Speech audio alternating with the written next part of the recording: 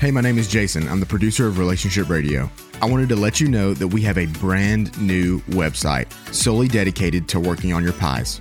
Introducing itstartswithattraction.com. You can listen to every episode, learn about the pies, and sign up for our weekly newsletter.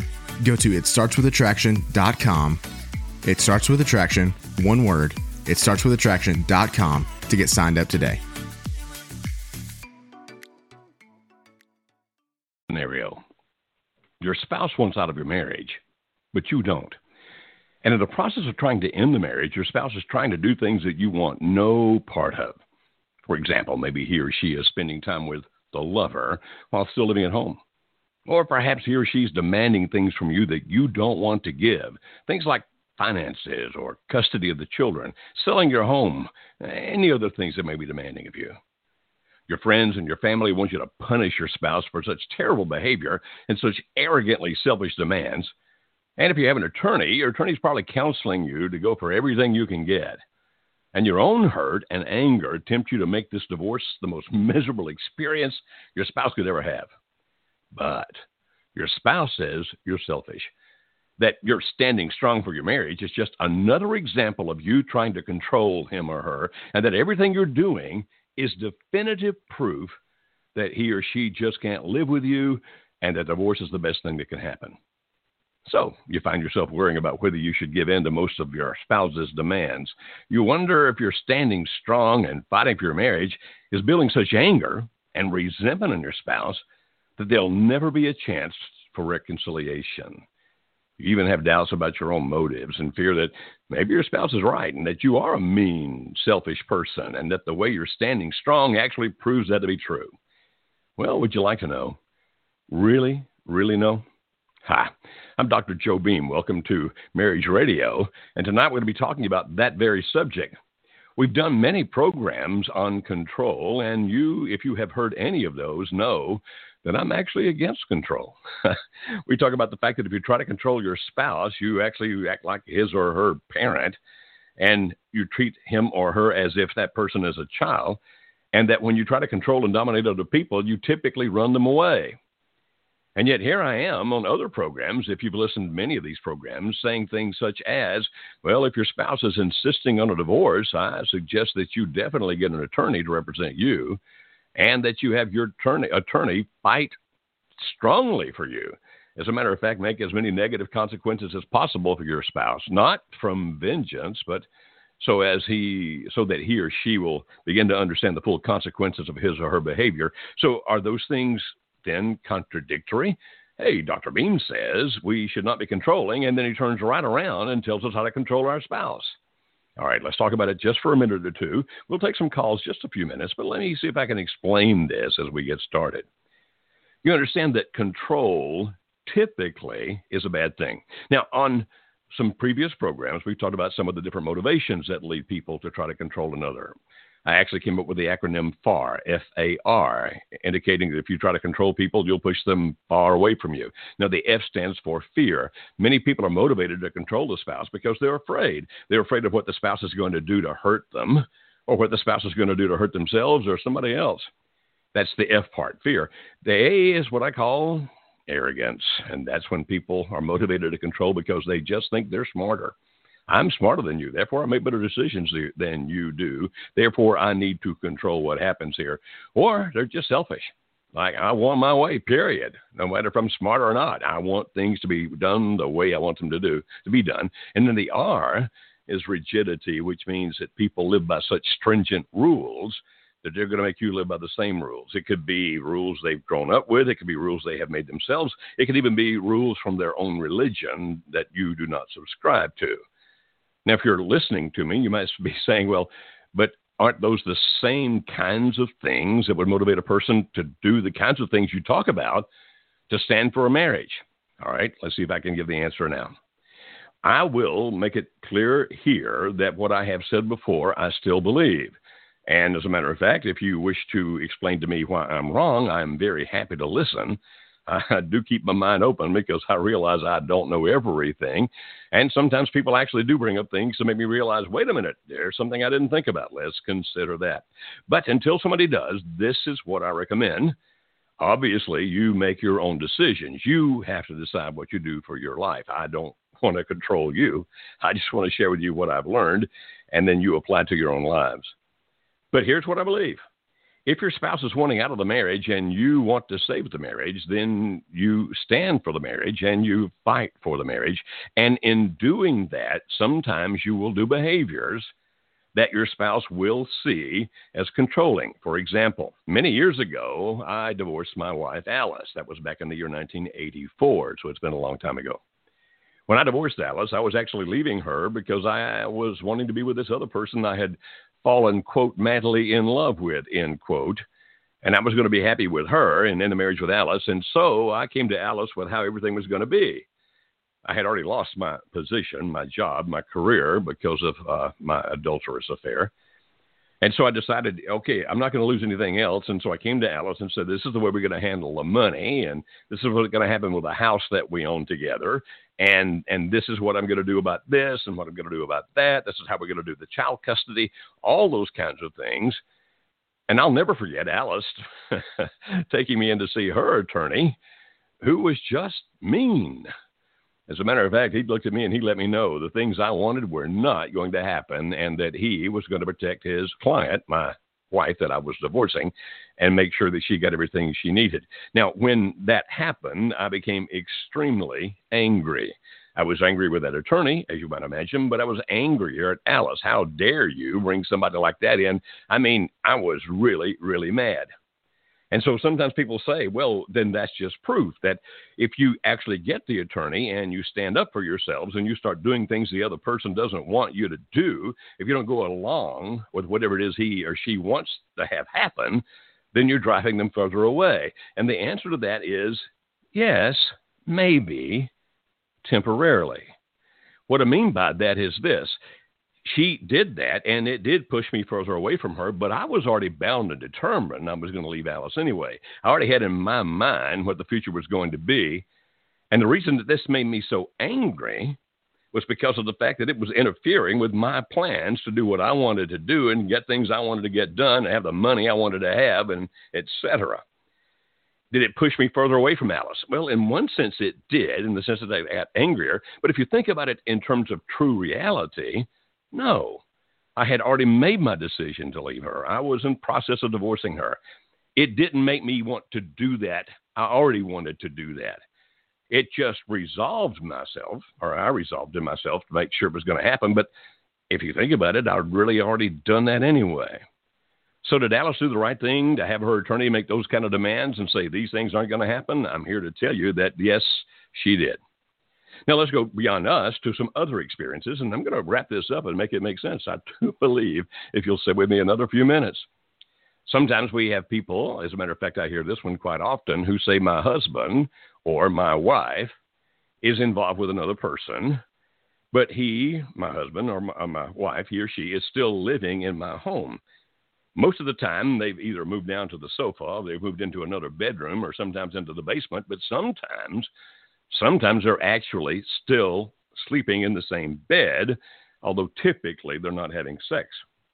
And so they say to me, should I allow my husband to continue to live here when he is still talking to that other woman and he disappears for hours at a time and I know that he's with her?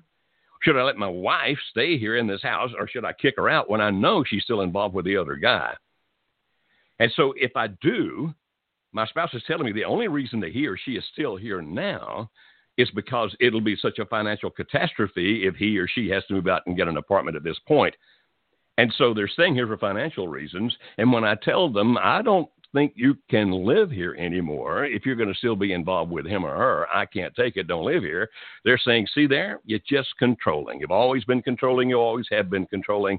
I can't live with somebody like you. This is just more proof that we definitely need a divorce. Now, I can give you a ton of scenarios. They don't always involve another person. The two I've given so far does involve the spouse being involved with somebody else, but it can be other things as well. There can be any number of reasons the spouse wants to leave and wants to get his or her way.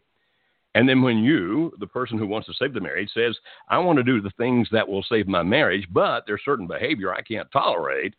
I can't tolerate my husband's living in my house and leaving to go on dates with his lover. I can't tolerate my wife still being here when I know she's talking to him every day, and every time she gets a chance, she goes to meet him somewhere. Okay. Is it controlling then if you say to that husband or wife, either cut it out, stop that interaction with the other person, or you're going to have to leave here? And if you say, well, I don't have to leave here because it's my house, then understand this. I will get an attorney. I will file for divorce, and I'll make sure that we do everything legal to make sure you leave this house. Is that then controlling your spouse? The answer is yes. But it's different than the other kind of control that I often talk about. Now, here's what I'm going to try to explain it. You see, when people are in a marriage that is not yet in the crisis point where one of them wants out. I mean, it may be that the marriage is not great. It may be that it's even in a mess, but they're still living together, and neither one's trying to leave or trying to divorce. When people do the kind of controlling behaviors in that particular environment, like, okay, I'm afraid you might leave me, so therefore I'm going to tell you who you can and cannot be around. You can't go to lunch with any other person of the other gender because that makes me think you might leave me. If you say you're going to the grocery store, I'm going to drive by 10 minutes later to make sure you really have. So I'm going to control where you go. I'm going to control who you spend time with. I will control the money so that there's things that you cannot do. I'll control you in any way that I can.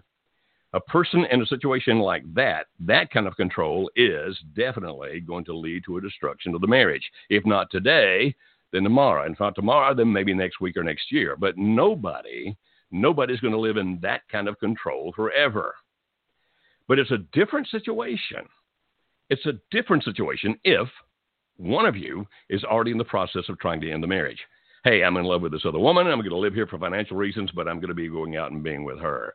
That's a totally different thing altogether. Now, you see, sometimes in life, it makes sense that we control another person. It does not make sense to control another person when he or she is an adult and has rights and privileges, and that I try to control him or her in a way that dominates our relationship. That's never going to work. That's never right, because that person then wants to get away from me. But think about it. If you have a child, a small child, is it valid and correct to control what a small child does? And you say, well, sure it is. Why? Because I'm now protecting the child from his own immaturity, making poor decisions. I mean, if I let the little kid do whatever he wants to, he's 3 years old, he'll play in the front yard. The next thing I know, he'll be out in the highway and some truck will hit him. No, I'm not going to let that happen. I'll control him. He can't go out in the front yard unless an adult is with him. And we look at that and say, well, that kind of control makes sense. That's not dominating another person. That's doing what's best for the other person. The kind of control that destroys a relationship is when I just want my way, either because of my fear or my arrogance or the rigidity, the rules that I have, and I'm going to control you because of those things, and I'm dominating you. That's always bad. I've said it already. I've made it clear. But if the other person is doing things that someone needs to be protected from, then it does make sense to control. You say, what do you mean? Well, think about it this way. A gentleman told me that his wife, who had already abandoned him, she had actually moved in an apartment down the street, was drinking pretty heavily. And the other day when he saw her with the kids and walked over to talk to her, he could smell the alcohol on her breath. And she'd been driving with the kids in the car and she'd been drinking. He said to me, well, I can't do anything about that because she says she's an adult and she has a right to drink. And I'll just be dominating and controlling her if I try to do something about that. To which I replied, your children need protection. And so, yes, if you tell her, if that happens one more time, I'm going to the authorities. I'm going to talk to the people about the protection of our children. They're not going to be living with you because they're certainly not going to be in a car with you driving around while you're drunk. And whatever the judge needs to do or the DCS or whoever they are needs to do, I'm going to make that happen to make sure that you don't do that anymore. Will that person see that as controlling? Yes. But in that case, you're not trying to control the situation because you just want your way. In that particular situation, you are trying to control matters because you're trying to protect your children. Now, the same kind of thing can happen when it comes to finances. We often hear people say things like, my husband is actually eating up our savings like crazy while he's involved with this other woman. He gives me a little bit of money, but we have not yet been to court and there's no alimony and child support yet established. And when my attorney says we're going to ask for blank, my husband calls me in a rage, screaming and yelling, See, I always knew that you were that selfish, money-hungry, evil person, and you're just proving it now. This is all about money for you. You don't care about anything other than that. But my attorney and I both know that I need a certain amount of money for my children and for me so that we can live and function without being in poverty. If you demand that and your attorney goes to court to make sure that you get that much money, is that in at least a sense controlling what your husband does? The answer is yes. But that control is not because of the fact that you're trying to dominate him or her. That's because you're trying to protect yourself and protect your children. And so while the actions themselves may still wind up to some degree controlling the behavior of the other person, it's the motive that you have that changes everything here. And that motive makes it not only acceptable, but sometimes you absolutely have to do it if you're going to make sure that you and your kids or other situations are going to be taken care of.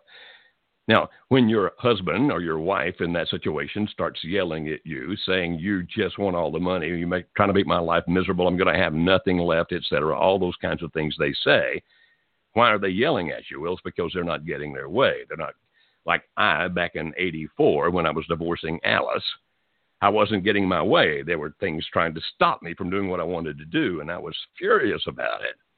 Yet at the same time, Alice made sure that she and our children had what they needed and that I couldn't just run over her and do whatever it was I wanted to do. She was not going to be my doormat. Did I see it as controlling? Yes. But what was Alice's motives? Alice's motives were to protect her and the children.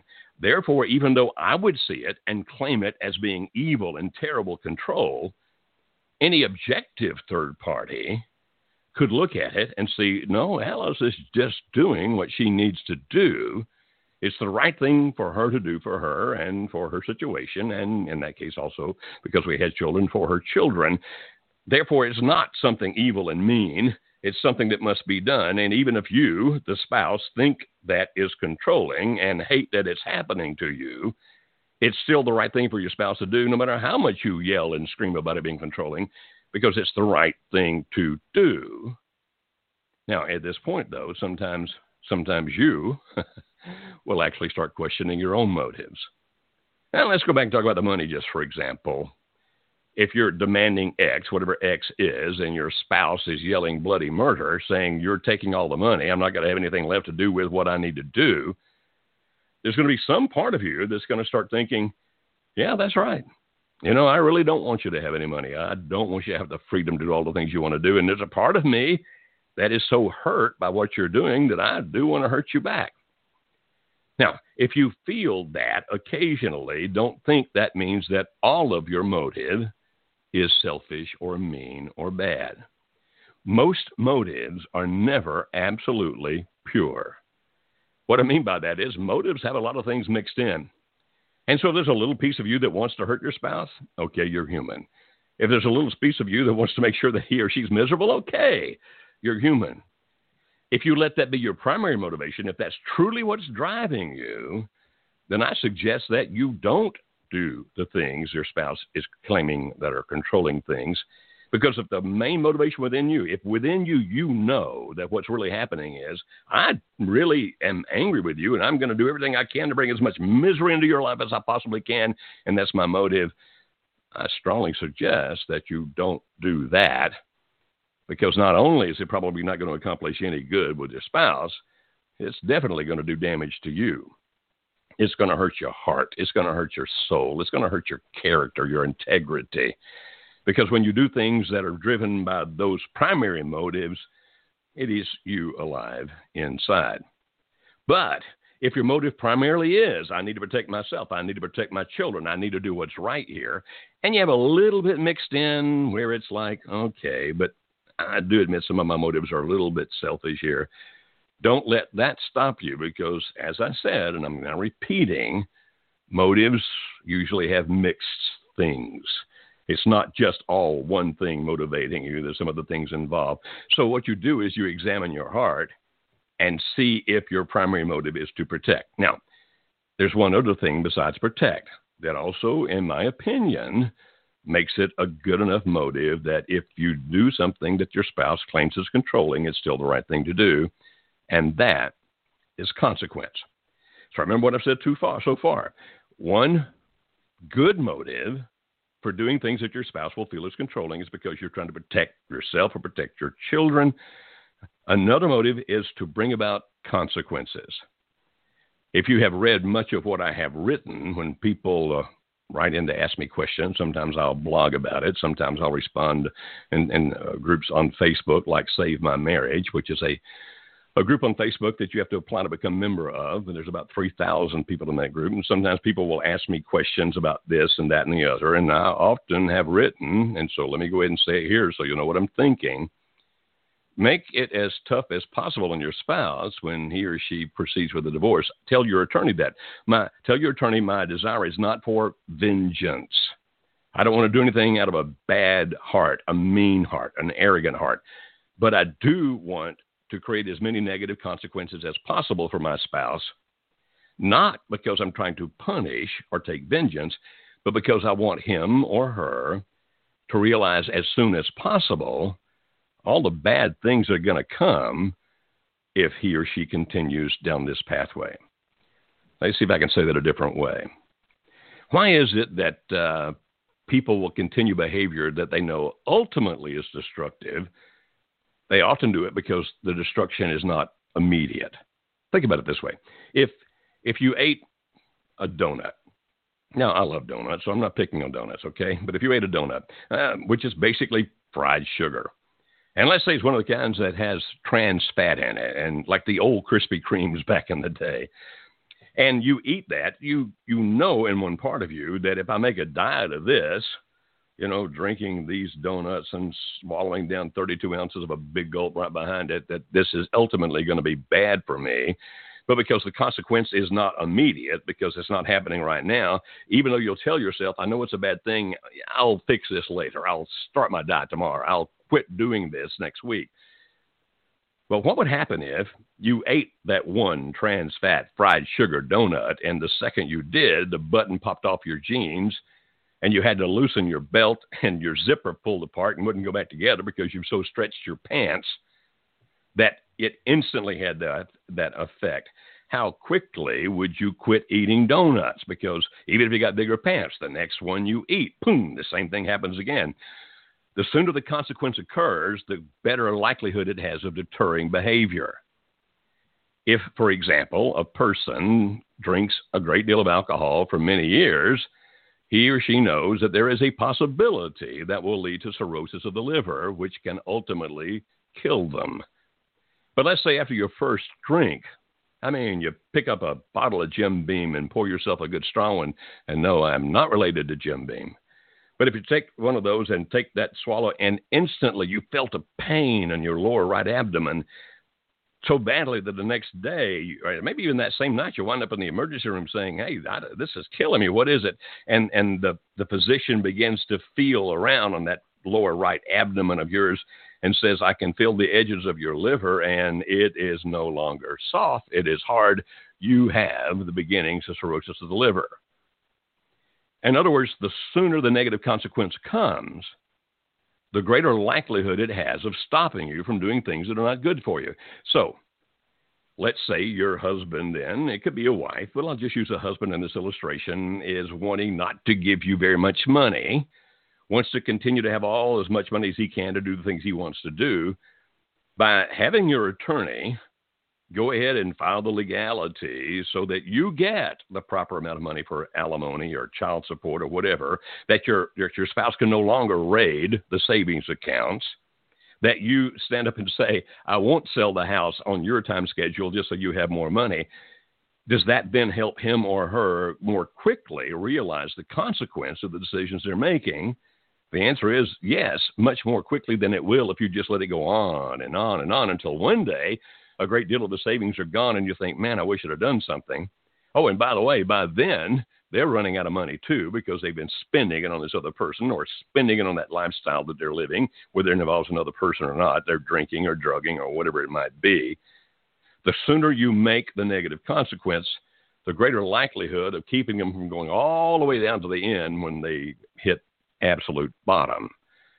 If you've ever studied anything about intervention for somebody who's abusing drugs, for example, or abusing alcohol or any of those kind of intervention things, you know that you can either let people hit their own bottom, which is usually terrible, or you can create a bottom for them that's bad for them, but not nearly as bad as it would have been if they actually got to the bottom they were headed toward themselves.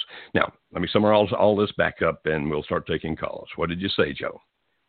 If you control people in a relationship where you're together and nobody's trying to leave, and you're doing it either because you're afraid that the other person is going to hurt you, or you're arrogantly thinking you know better and things should just go your way, or it's your rigid rules that you're making the other person live by even if they don't accept them, those kinds of controlling behaviors will destroy a relationship.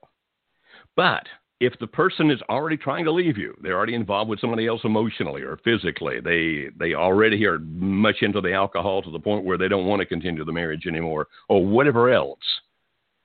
If you have a motive of, I've got to bring about some consequences so that he or she will realize sooner than later where this is all going to lead to and all the bad things are going to happen, I'm thinking that's a good motive to do things that the other person will likely see as controlling, but you're doing it for the right reason. Or if you need to do that same kind of so-called controlling behavior to protect yourself or your children or your assets, I see those as good motives. Now, if you're thinking, but they're going to have the same negative reaction even if your motives are good, you're probably right. Most of the time they do. But try not to think about the short-term consequence. What you really want to consider is the long-term consequence. And so when Alice did all those things to me that I felt were controlling when I was in the process of divorcing her back in 1984, the short-term consequence was I didn't like it at all and I didn't like her at all. But it really didn't make things any worse than they were. They were already so bad that even though I railed and screamed and yelled at her that she was making things worse, changing my view of her, making me not like her even more, convincing me more that I shouldn't be with her. Yeah, I said all those things, but in actuality, looking at it from this angle, from this time frame, no, it didn't. I'd already decided all those things already.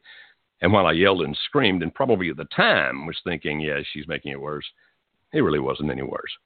And in the long term, when finally I did come to my senses, and it was 3 years later, when I called Alice back and said, would you consider the possibility of taking me back?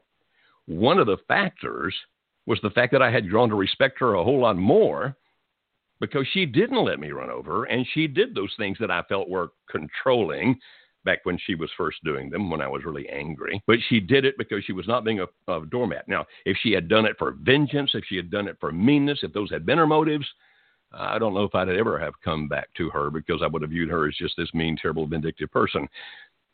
But over time, I saw that her motives really were that she was trying to protect herself and our children, and that she was making me face the consequences of my behavior, not out of vengeance, but actually in an effort to try to help me.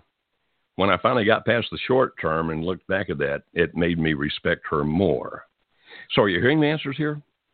Yes, it actually may be controlling. But if the motives are the right motives, then you need to control anyway. And in the short term, it can create more disturbances. But in the long term, it actually can lead to a situation that can help you put your marriage back together. Now I'll end with what I should have started with, although I did mention it once. I need to make sure I end with it clearly. I am not telling you what to do. You must make your own decisions. I don't know every nuance and situation of your life. You do. I don't. I don't have to live with the consequences of whatever you decide or do. You do. So take the principles that I've been teaching, and then you apply them to your own life because it's ultimately your decision. So let's see if anybody's got any questions or comments about this. We have several callers out here waiting on us. We'll go to the first caller right now, and that caller is area code 915. Hello, 915. You're on the Joe Beam Show. Hi, Joe. How are you? Joe. Can you hear me? Yourself? No, Yes, sir. so far. Yes, give me a first name, please. My name is Azan. I'm sorry, Hello? I didn't catch it. Any first name will do, just the first name to call you by.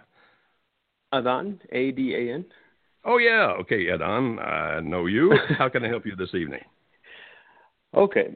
Dealing with the subject, which I'm really glad you brought up.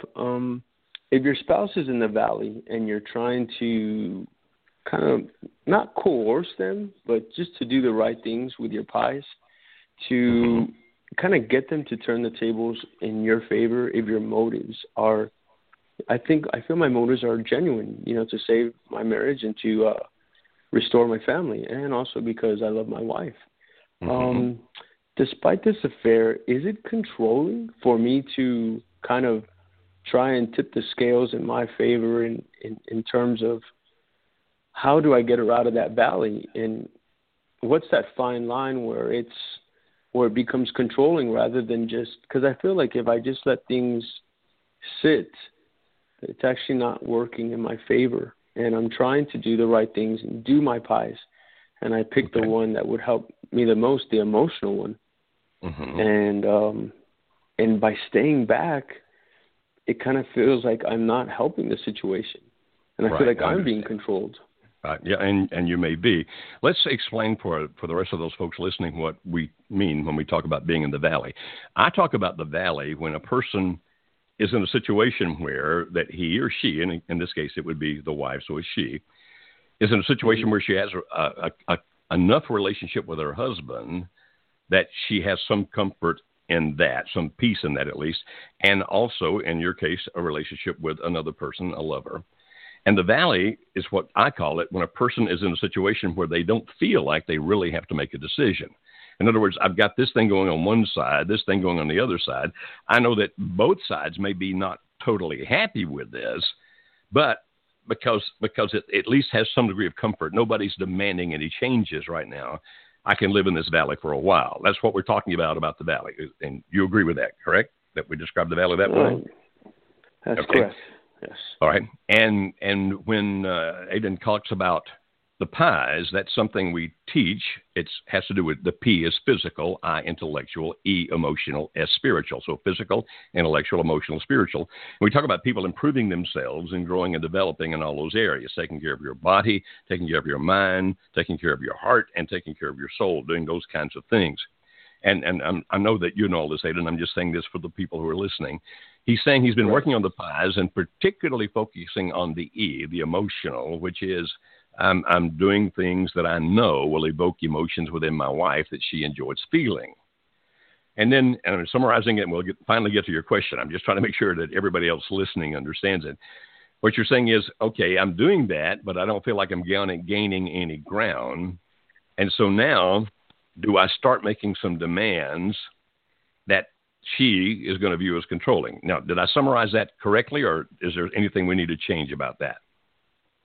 In a way, yes, but if you could just change how I feel like I'm taking 3 steps forward and 2 back, but it just seems I'm not getting anywhere in the long run. I mean, you can take 3 steps forward and 2 steps back, but if you keep going through that pattern, it's just, it gets frustrating, but in the sense that I know that my motives are correct. I'm not doing it for the wrong reasons. I'm doing it for the right reasons. And how long do you allow them to sit in that valley when it just, I feel like I'm being controlled? You know what I mean? Oh, I know exactly what you mean. I know exactly what you mean. Now, I'm not going to try to put too much emphasis on what you just said, but you see, in my mind, if you really are taking 3 steps forward but only 2 steps back, then you've made a step progress. You understand? Right. And so you may want to phrase it a different way, but if you really are gaining a little progress, that is hopeful to me.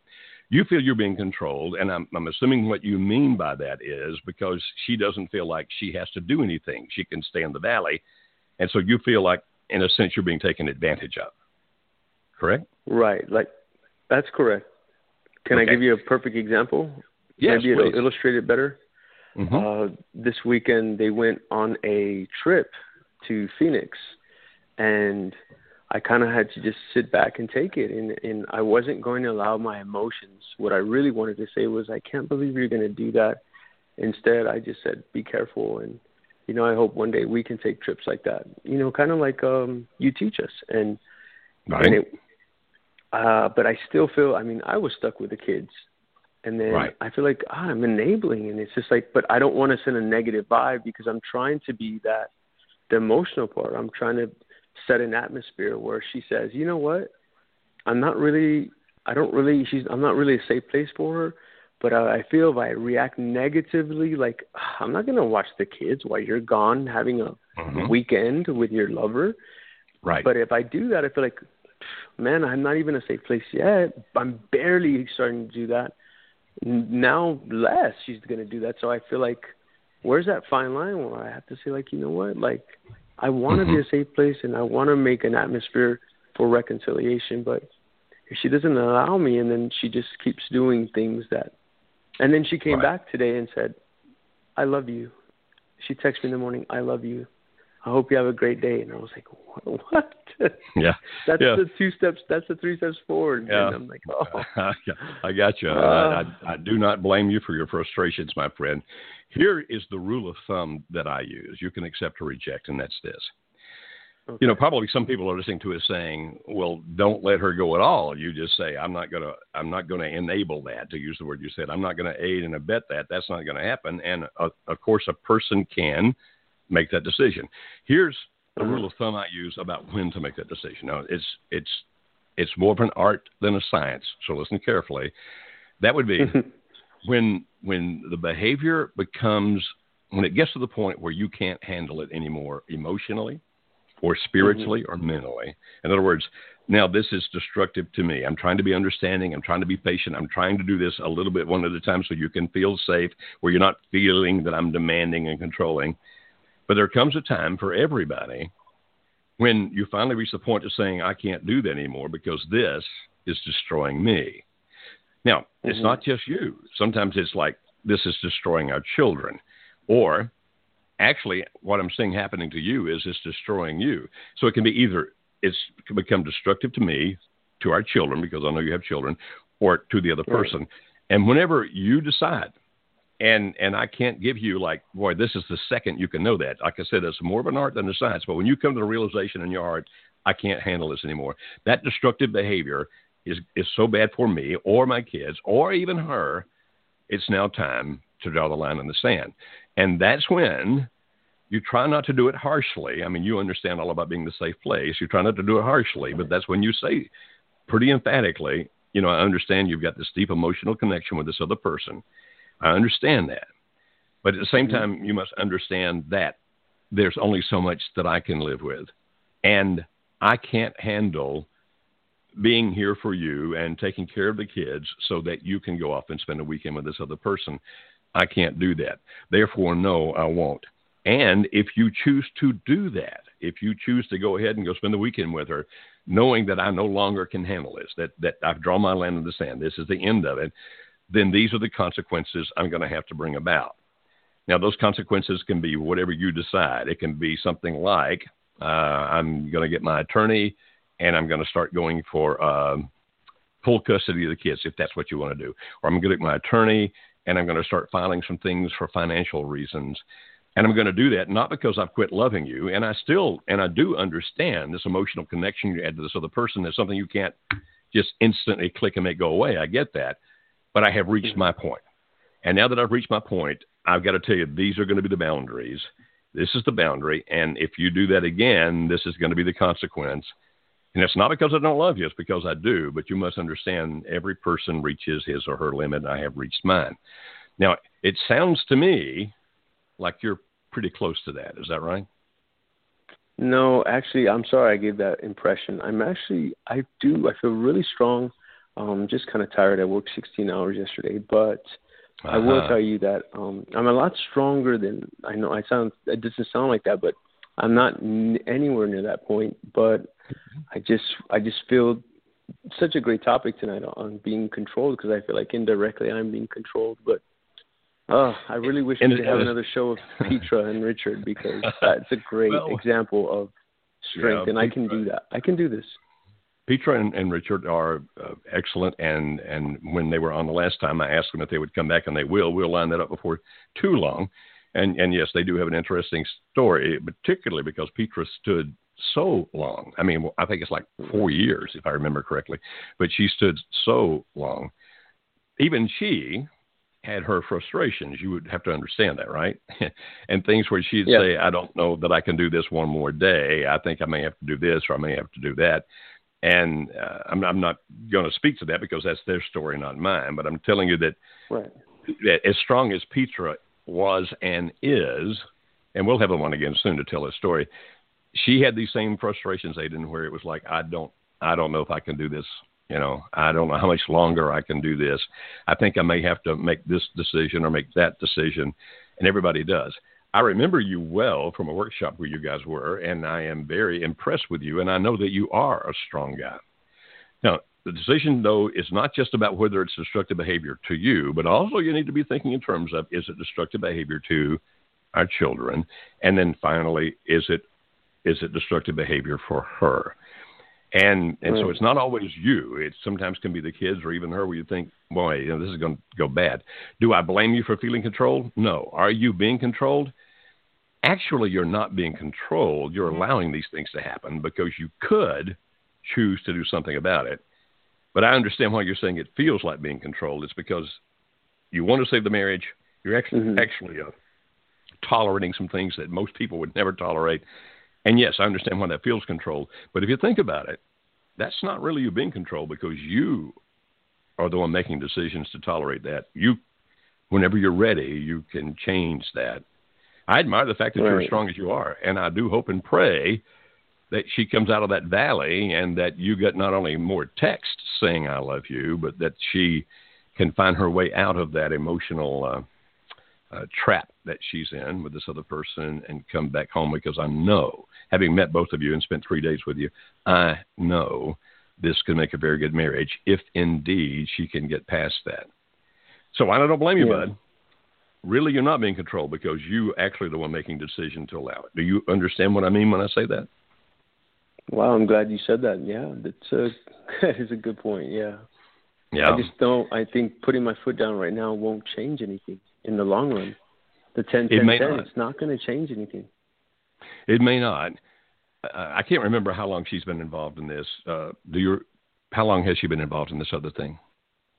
She told me October 25th, so we're going on 6 months. Okay, so it's still relatively new. If you're trying to wait it out, you do realize you do realize that it's being this new, that the wait out could be another couple of years.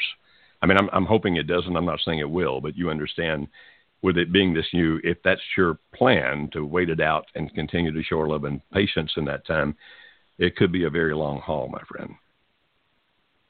I understand, but I have a lot of faith, and I know that, man, God forgives me every day, and I'm horrible sometimes, and I'm trying to do that agape love. Why I am going to do it, that unconditional love, but the same way Christ loved the church is the same way I need to love my wife and honor her, but I just...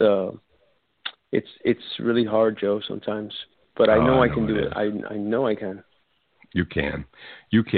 And I do believe that at heart, your wife is a good woman. I do believe at heart she is. What she's doing is not good. But I think who she is down inside herself is a good person. And I join my prayers to you, my friend, that this thing comes to an end and you guys put this marriage back together. So I understand your frustrations. If ever you reach that point and you think you're, okay, this is it, I'm going to draw the line, I'm going to do what I'm doing, if you have any hesitation, you call me then, my friend, and we'll talk. But your motives are good, young man. Don't doubt your motives. And I am in awe of your patience and your love. I really am. Thanks, Joe. All right, you have a good evening, my friend. May God be with you. Okay? God bless you. Thank you. Okay. That is one good man. He and his wife came to one of our 3-day intensive workshops for marriages in crisis. If you want to know about those, you can go to marriagehelper.com. That's marriagehelper.com. And you can find out there about our 911 workshop that they attended. Having been with them those 3 days and seeing who they are at heart, and particularly, as you just heard, this man of amazing strength, I still hold out hope that one's going to make it. I really, truly do. Okay, we're going to another area code now. Another call, area code 513. Hello, 513. You're on the Joe Beam Show. Hi, Joe. This is Nicole. Hi, Nicole. How are you? I'm good. How are you tonight? I am rocking and bopping. How can I help you this evening? Joe, I just am looking for some advice. I'm in kind of a difficult situation. Me and my husband are both active duty Air Force, and we have been married for just under 2 years, and he has been on 2 deployments during our marriage. He's been gone for a total of about 9 months. And on his second deployment, which was about 6 months ago, he told me that he wanted a divorce. I don't think there's any affair or anything like that going on, but there has been issues of, like your topic tonight, controlling. He's putting pressure to try to control the situation and control the money to better himself and get whatever way he's trying to achieve. And the more things that I do that make him realize that, he can't get away with, not paying our mortgage or not paying the credit cards, he gets angry. And okay, takes it out. Let me make sure. I'm sure I understand here that when you call him to accountability, he doesn't like that, and that's why he wants out of the marriage. Is that what you're saying? That's not why he wants out of the marriage, but that is making him angry. We are actually in counseling right now, and he claims the reason why he wants out of the marriage is because he was unhappy, and he was unhappy because he felt like he could never do anything correctly.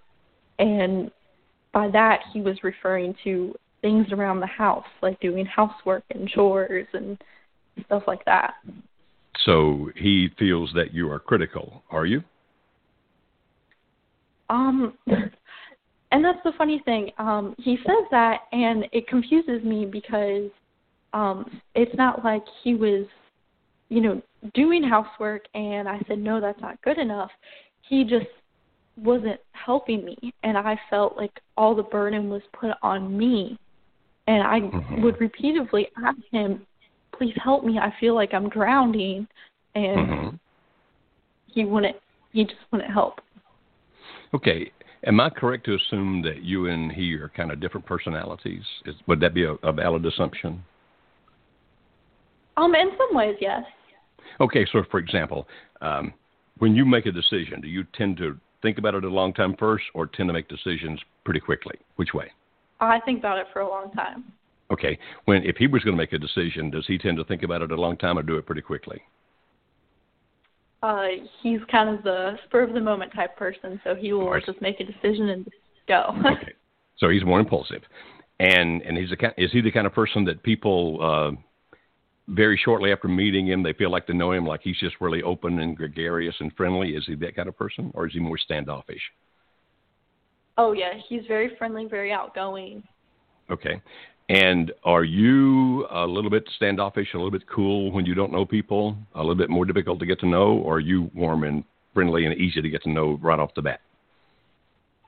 I'm a little bit more standoffish. I'm definitely an introvert, so. Okay. All right. Now, obviously, what I just asked, those are all very brief, and that doesn't give me a tremendous amount of insight, but it does kind of give me a little insight. In the way we deal with people, we would call you, and by the way, these terms are not negative. They're just classifications we use, okay? Don't hear anything negative in it. We'd call you a calculator. A calculator is a person who's a little cool and standoffish and tends to be very logical, very analytical, tends to think things through very well, and tends to process a lot. They tend to plan. And so, for example, if you get into a situation with a problem, rather than dealing with it immediately, you'll tend to think it through more carefully. And he is what we would call a communicator, which is a person who's very warm and friendly and gregarious and personable, but they also tend to be very impulsive. And people who are calculators like you, it tends to be extremely important to those people that things are done correctly. I mean, this is the way it should be done, therefore we need to do it that way. Whereas communicators are people who are a whole lot more about wanting to feel liked. Like, I want to know that you like me.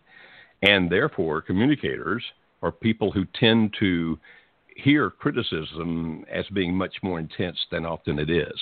In other words, they don't just hear, like, okay, I'm not happy because you're not helping me. What they'll tend to hear is, I'm not happy because you don't have enough character and integrity to help me. In other words, they tend to hear it as a very personal attack. Do you think he is that kind of person? I would agree, yeah. I think he's, like you said, taking it a step further than what I'm meaning it to be. Right. Now, in a situation like that, because a person in his situation tends to be more impulsive, they are the ones who are more likely to forget to pay the mortgage or skip the mortgage because something else comes up that's more important in their mind. Whereas to you, it's like, wow, we owe that. That's due on this date. That's got to be paid on this date. And if it's not paid on that date, you get really bent out of shape about it, right? Yes. Okay. So you are exact opposites when it comes to those kind of personalities. That does not mean that you can't have a good marriage. Actually, you can. But part of what's going on here, and if you find a way to salvage a marriage, part of what you are going to have to be able to do is to understand each other's language, if you'll let me say it that way, where that you would stop before you said something to him and think, okay, how is he going to hear this? So therefore, let me phrase it in such a way where he's going to hear what I'm really trying to say, rather than hearing it as a personal criticism and reacting and get bent out of shape and those kinds of things. So my guess is, not knowing any more than I know, I'm guessing obviously, but my guess is that he feels you don't really like him, and therefore you don't really love him, and feels that you don't really respect him. Would that probably be right in what he feels? That's probably the best guess that I could come up with. Yeah. Well, that's what it sounds like to me based on what you're saying. Interestingly, those are the three main reasons that people want a divorce. I don't feel like you respect me. I don't feel like you like me. I don't feel like you love me. So part of what can happen in your situation, if indeed he's willing to do it and you're willing to do it, you sound to me like you're extremely intelligent, so you can do it if you choose to, is to learn more about how do I speak to him in a way where he's not hearing it as an attack, because that's not what I'm meaning to do. That's not what I'm meaning to say. But how can I find a way to communicate to him differently where he doesn't feel rejected, he doesn't feel disrespected, he doesn't feel disliked, etc. And if you guys could change that communication pattern, you probably can turn this thing around. I mean, I've seen that happen a ton of times. People are exactly in your situation that if they can start learning how to speak each other's language, turn things around. Now, there'll still be some things you've got to figure out how to do. For example, you're not going to be able to live with it if he forgets to pay the mortgage. That's just going to blow you out of the water. That's not going to work. So there's things that you will have to actually figure out how to do with each other. But basically what's going on with the two of you has to do with, at least from what I'm hearing, okay, has to do with personalities. I hear this one as being extremely salvageable. Now, I don't know anything about your counselor. Therefore, I don't know if he or she is an expert in these kinds of things. In our workshop, and I'm not trying to get you to leave your counselor for our workshop. Please don't hear that. But in our workshop, we spend time on this, testing people, showing them what they are, showing them how they're communicating with each other, and how they can turn that around and fix that. So in the short answer, and I'm sorry I've rambled so long here, I apologize. The short answer would be, if you can find a different way to communicate with each other, you can probably fix this. He always is going to be the kind of person who is going to feel controlled unless you can figure out how to communicate to him in a way that you're not trying to control him. You're just trying to get things done the right way, but without his feeling disrespected in the process. And that's a doable thing. I can't explain it all here in 5 minutes, but that's a doable thing. That makes sense. I've been trying to work on how I say things to him for him to understand without feeling hurt. But it's really hard because he doesn't tell me what he's feeling or thinking. And it kind of leaves me clueless. Right. And that's so frustrating, isn't it? It is. And I don't really know where to go from here. He's pushing this divorce, and it's he's agreed to go to counseling, and for the past month or so he's wanted to come and spend time with me, and be intimate with me and show me affection, and then I question, what are we doing? And he just, I don't know, and just freaks out and runs away. Yeah, you operated off logic. He was operating off emotions, and what he heard, in all likelihood, was that you were questioning his motives, or even because he was trying to do something from an emotional standpoint, he reacted negatively because you responded from a logical standpoint. I really wish you guys could come to one of our workshops. I really do. I think what we do, and forgive me if this sounds like a commercial, I surely don't mean for it to, but I think spending 3 days with us, we could help you guys turn this thing completely around.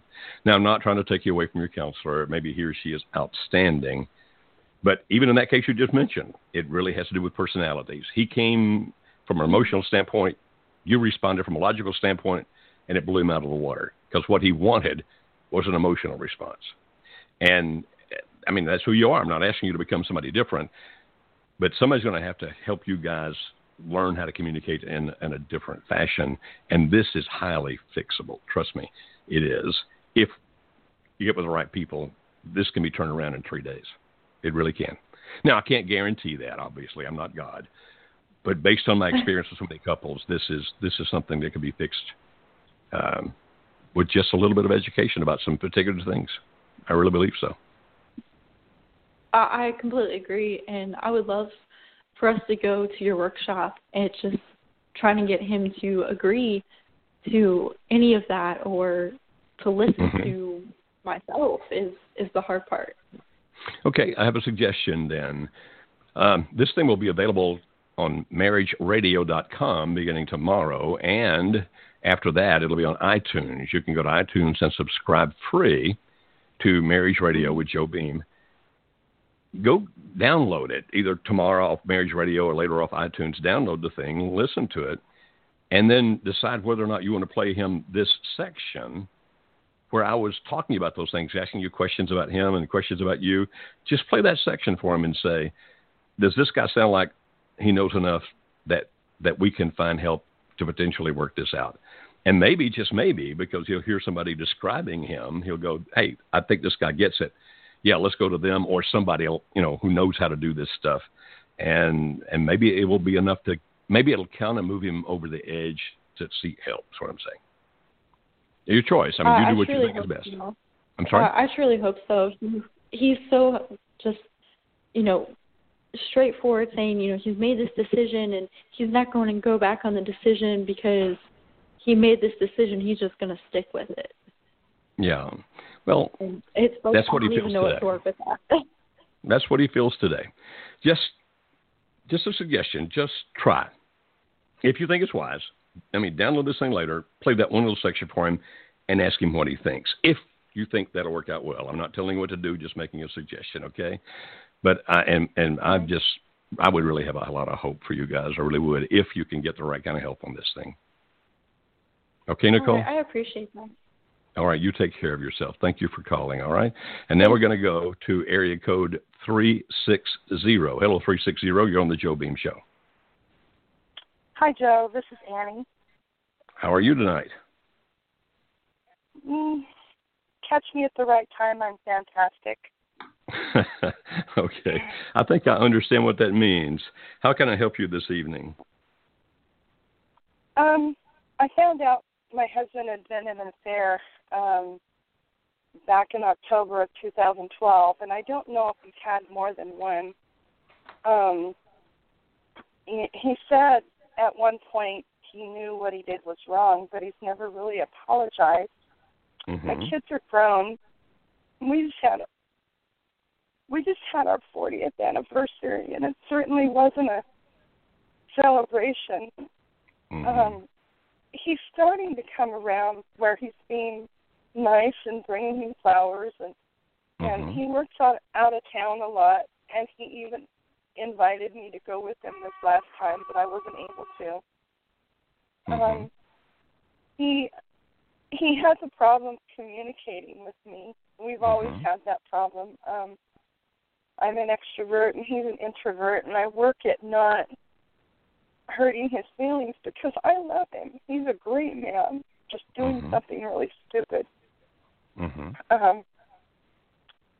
He's still kind of secretly texting, and there's money that's still, I don't know where it's going.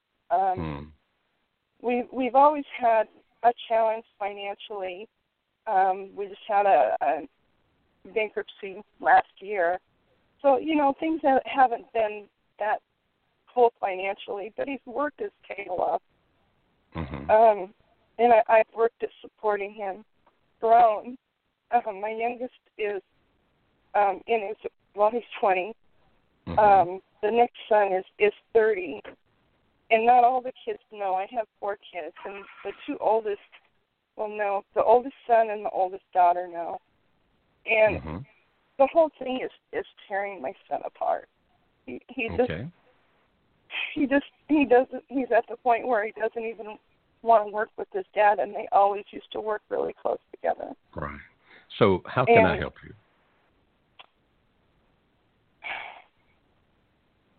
I've been working on my pies.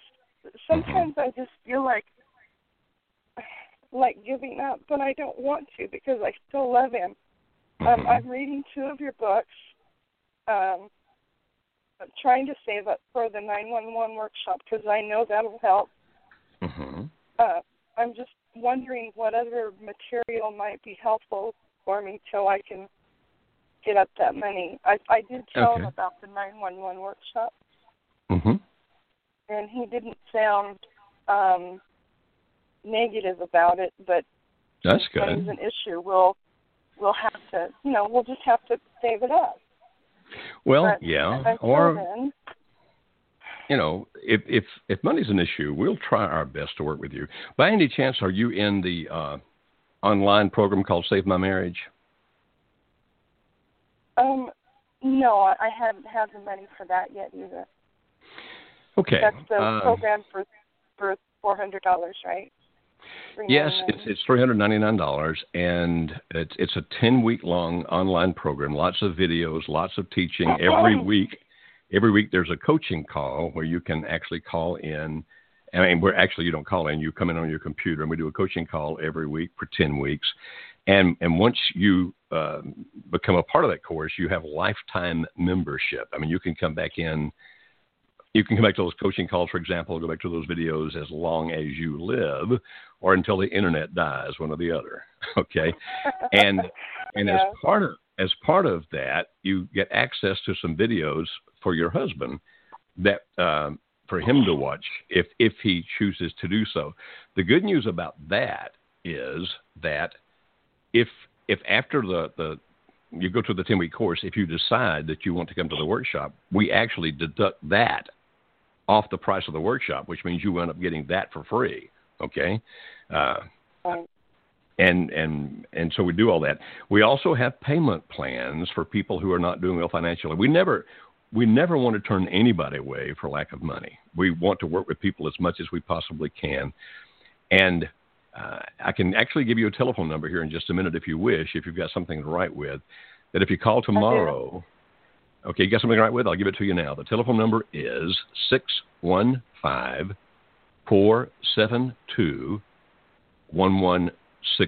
So that's 615-472-1161.